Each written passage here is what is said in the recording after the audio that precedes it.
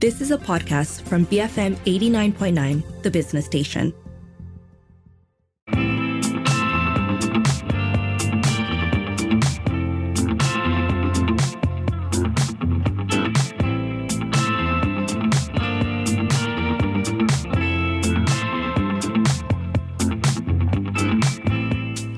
Good morning, this is Frida Liu. You're listening to Open for Business. My guest today, Project ID. Project ID started as a school-based initiative back in 2013. It came about when co-founder Kelvin Tan witnessed the struggles of low-income communities and how the odds were stacked against them. Beyond just good results, students from low-income communities needed to also feel they too can achieve their dreams in order to succeed. So it's now, I guess, your involvement in education will be over 11 years. But I'm here with Kelvin Tan. I'll get his story. So good morning to you, Kelvin. Morning, Frida. Thanks for having me. So, we were chatting earlier. How you got started was with Teach for Malaysia, and that has evolved. But how did you get involved with Teach for Malaysia in the first place? Yeah. So, funny story was that I never wanted to be a teacher. And when I first came across Teach for Malaysia, I never wanted to join Teach for Malaysia. But what happened was there was a recruiter who was very persistent, and I thought, okay, let's just submit the application so that they stop calling me. Okay. But what happened was during the application, there were two essays. One asked me about my letter of intent, why I want to join Teach for Malaysia, and another to describe someone who inspired you. And I took that opportunity to reflect. And after those two essays, I had a complete change of mind. Right. From not wanting to do this at all to this is what I want to do. I want this job. So who inspired you? Yeah, so it was a teacher. His name was Mr. Fred. Okay. Mr. Fred was an English teacher.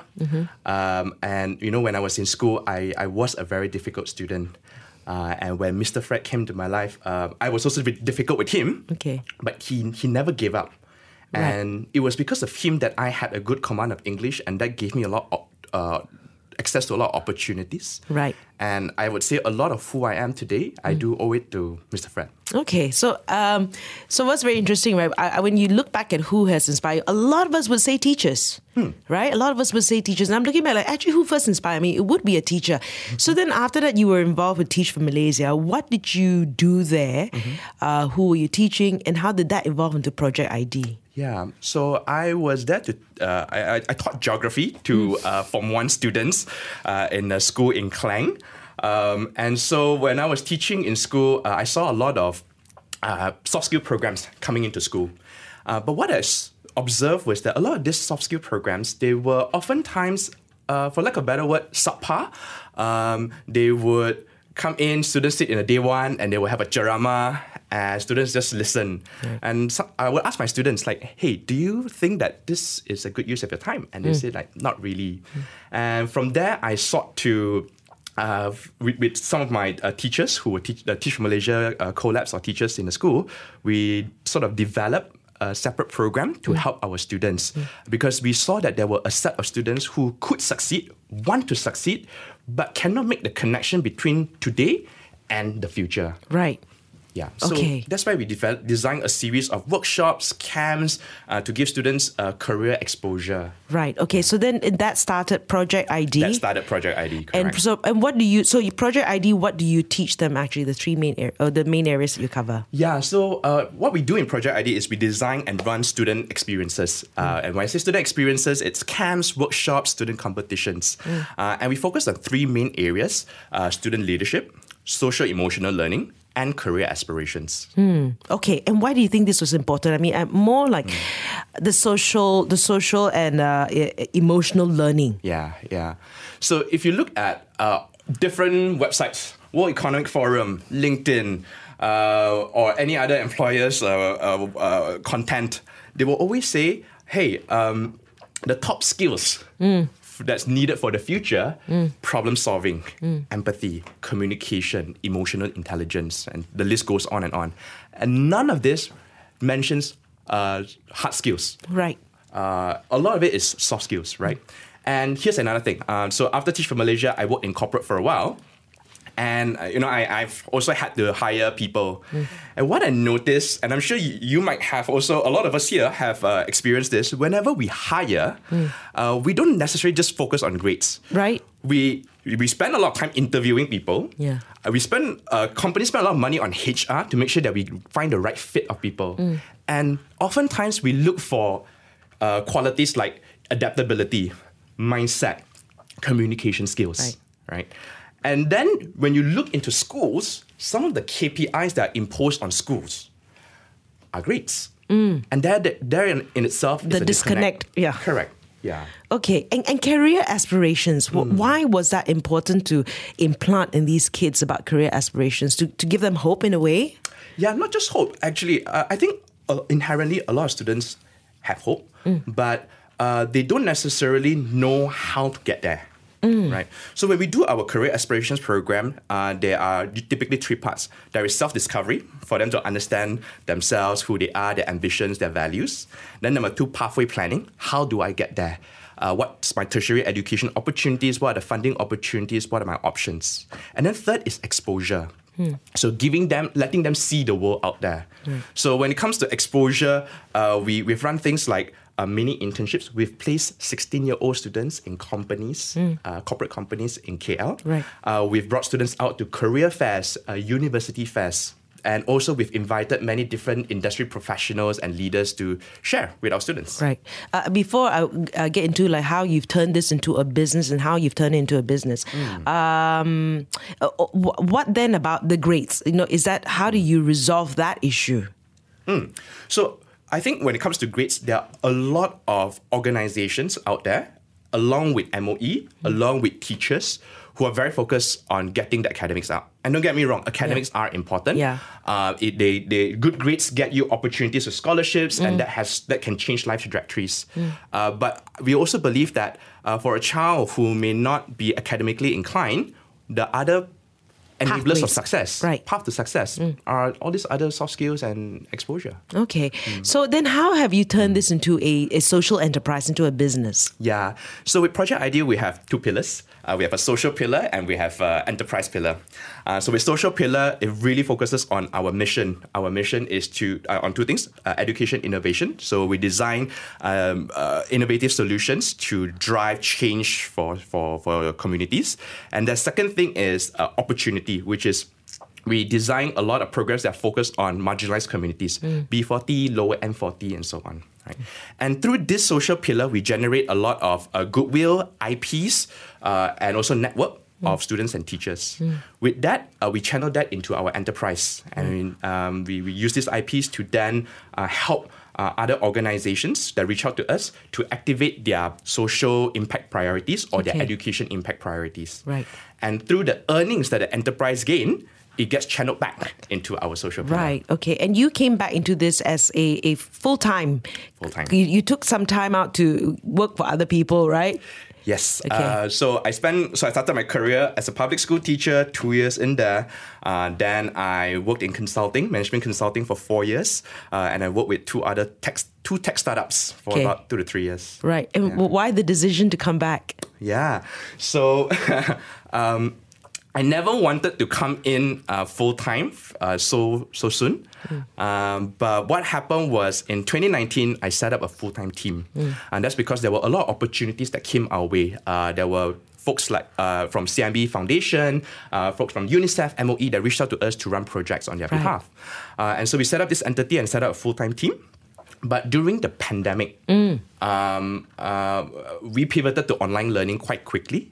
And the opportunities came on quite quickly for us as well. So 1 year into the pandemic, the Project ID team spoke to me and says, "Hey, Kelvin, you got to come in full time to support this." And so I did. So you did indeed. And of course, I know you've got an EdTech platform, an app that's coming up. We'll discuss that in just a moment. I'm here with Kelvin Tan from Project ID. Stay tuned to Open for Business, BFM 89.9.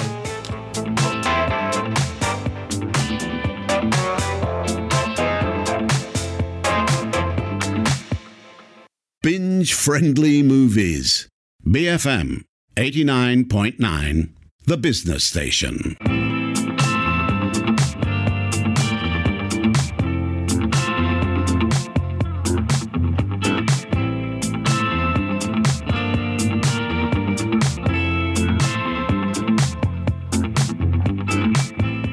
Happy Friday morning. This is Frida Liu. I'm here with Kelvin Tan, co-founder of Project ID. And Project ID has been around for 11 years, 12 years? 12 years. Mm-hmm. And what they do is they, help with the local income communities and how help them with their education, the students. So right now, turning it into a business, you talk about your team. How big is your team at the moment? We are a team of 12. Along with a network of over 50 freelance facilitators. Was it easy to find teammates? No. Absolutely. Well, to be fair, we have the luxury of being part of the Teach for Malaysia network. So we get to work with some Teach for Malaysia alumni to join our team. But it is tough to find talent. Right. Yeah. And something like this, right, is really something from the heart, right? Because we don't think about it in terms of money, but at the same time, we know in terms of sustainability, you need to make money. And one of which is you're also coming up with a EdTech platform. That is correct. So how does that work? Yeah. So this EdTech platform is what we are going to do is we're going to aggregate K-12 education information all into one place.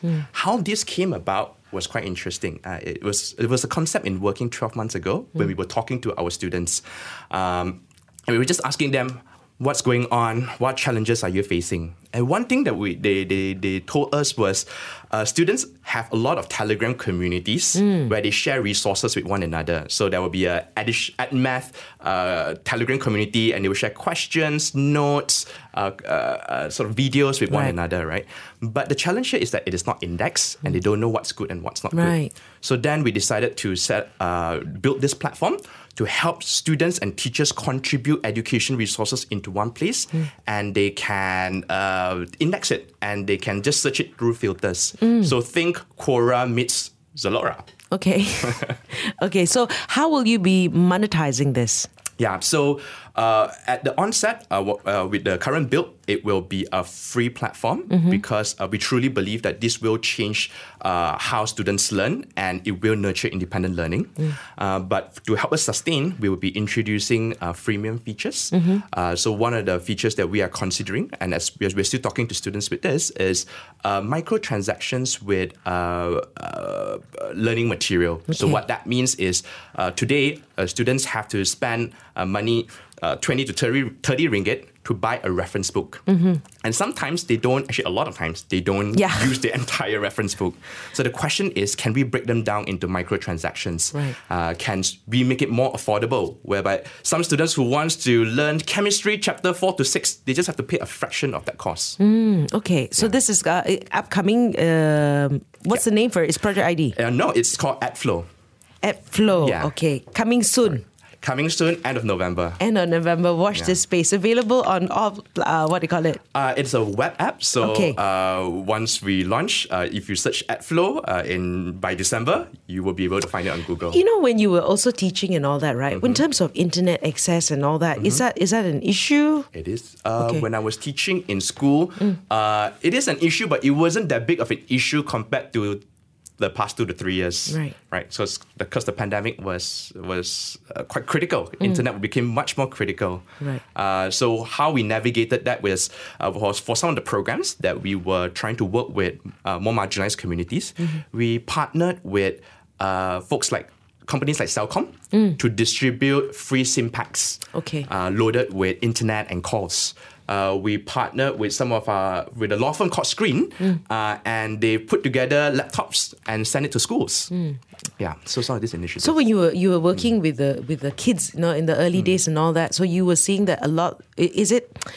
Sometimes it's the education system. Would the kids get lost, and why is it? Is it issues at home? Is it what were some of the? I think if you look back, the other pertinent issues that resulted in them not being able to do well in school.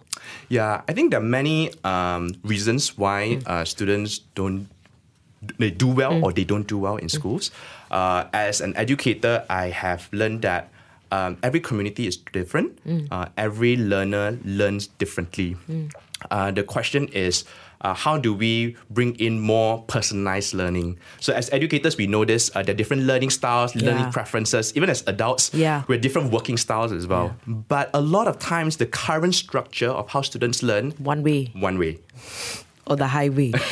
So I don't know if you covered this already, but the program Aspirasi and Young Educator. Yeah. What are these programs about? Yeah, so Young Educators Challenge, it's a national student competition. Actually, it's running for the third year right now. This year, we are getting students from all over Malaysia to design a learning loss project, a project to address learning loss in their communities. And so we have about 20 teams around Malaysia right now doing this. So they pitch for the project, and we give them a grant up to 500 ringgit, depending on their budget. And normally, all these innovation competitions, they stop at the pitching and the students win the prize. Right. For us, we take it to the next level. We say, now you have 1 month to execute after your pitch. Okay. And we teach them about impact measurement. And after that, we will evaluate the impact, and then we will award the teams the winning prize. Right. So even with the work you do, how do you measure your KPIs? Like, I mean, what is, how do you value what's successful? Yeah, so we have a few matrices. So there is the top level, which is how many number of students that we impact. But to us, the more meaningful ones are two things. Number one, the stories, the long-term stories that our students tell us. But number two, we also do a lot of after surveys and reflections from our students. And that's where we learn as educators, what can we be doing differently? Is this program impactful or not? So I'll give you one example. We had a student, her name is Hajar. She was with us since 2014. She entered our Aspirasi program. And back in 2014, Hajar wanted to be a doctor. Fast forward 5 years when I spoke to Hajar, and every year we work with Hajar. We have workshops in the school. Fast forward 5 years, Hajar wanted to be a pediatrician. But Hajar at the time was also conflicted because Hajar was representing the state in archery. Okay. And then we said, okay, you know what? Finish Form 5, come intern with us. And so we gave her an internship. And during the internship, she had an opportunity to go to MDAC to attend a talk about women in technology. Right. And that sort of sparked her interest in computer science. And coincidentally, there was a scholarship called the Sunway TFM Scholarship that became available. And so Hajar applied, and she applied for a diploma in computer science. And she got it. Okay. And not only that, after she finished her diploma, she got a full scholarship to go to Korea to do her degree in computer science. And she's right now in Korea. Right. So, I mean, this story is right from 2014. There's 8 years you see. Yeah. So, I'm sure there are many of these stories and all that, right, that inspires you, right? Correct. And that's a great story as well. I want to talk about, what does ID actually stand for? Yeah. So, ID stands for Impianku Destinasiku.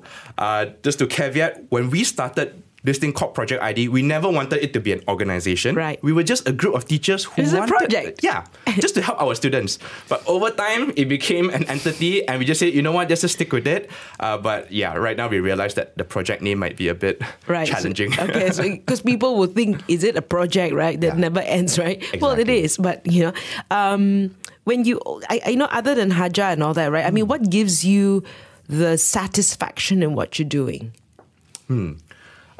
Many things. I think number one, working with students and helping and just trying to listen to the journey that they go through, right? I've shared about my story with Mr. Fred, and I truly believe that every child wants to succeed, and all we need is someone who believes in us and someone to give us the opportunity. Some are more fortunate; they can grab the opportunity themselves, and there are many smart, intelligent students who do that. But there are also many more who just need that one push. Right. And so for us, when we work with our students, we are constantly looking for opportunities where we can help that one student or that few student. And when these students tell us like, hey, you know what, this has been an amazing journey for me. We have students from Sarawak, Sabah, who still continue to work with us after the workshops that we run. That gives us hope that, okay, we are doing the right thing. Because for us, the biggest caution that we have is creating impact that looks good, but isn't doing anything for students at all. So impact, when I talk to students about how do you find this program? Is it useful? And I talk to them again 2 years later and said, how was that program for you? And they said, it was so useful. You should definitely do it again. I want to volunteer when you do this program. That gives me satisfaction. Right. So like in something like this, right, it is a business. Now you can look at it as a business. What has been challenging for you in running this like a business? It is the fact that it is a business. So as a social enterprise, we have to balance both margin and impact. And so for me, I have a more social inclination because that's why we started this thing. The business part, it really is just to sustain the organization and to sustain the work that we do. So not only do we face all the typical challenges that a business face, but we also often have to educate and inform our partners about how does a social enterprise work. Because we're not an NGO, but we are not just entirely business driven. Right. And we're an impact business. Yeah, we're an impact business. Okay. And your co-founders, how many co-founders are there? I had two other co-founders, but they sort of left. And we agreed to part ways back in 2015. Right. Timeline might be a bit off by 1-2 years margin. Right. That's because they wanted to focus on their own personal priorities. Right. And I mean, we remain great friends till today. So now you're the only one. I'm the remaining. The remaining one running it as well. Now, in something like this as well, are you also looking at raising funds and all that? Is that part of the plan as well? Yeah. So we're always fundraising for the work that we do. Especially in the social pillar. So because social pillar are pro bono, we don't charge margin for that. So for example, we recently received a grant from Yayasan Hasana to pilot a project that focuses on student leadership and mental health support in schools. Okay. So and also we're working with CMB Foundation to continue the work that we do with our Career Aspirations project. Right. So we do look for funding for some of the projects that we do, and we have had amazing funders in the past, amazing partners like UNICEF, ECM Libra Foundation, and Celcom that currently funds the Young Educators Challenge. Right. So that's one. But apart from that, we also have partners who engage our services. So we work with partners like Finco. We work with partners like Yuchai Foundation, who sees value in the work that we do and would like us to extend the value to some of their beneficiaries. Right. What about coming up with a EdTech platform? Yeah. So EdFlow. EdFlow, yes.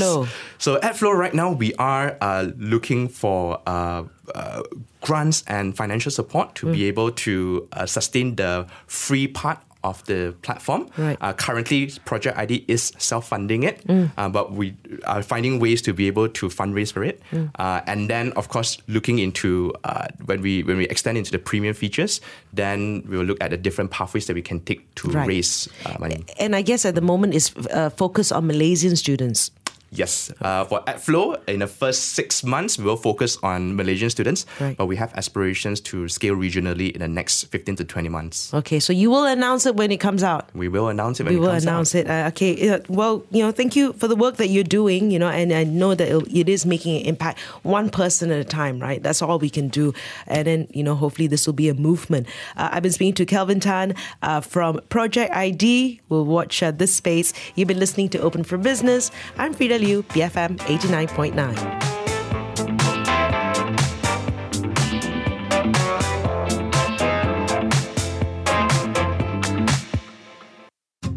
You have been listening to a podcast from BFM 89.9, the business station.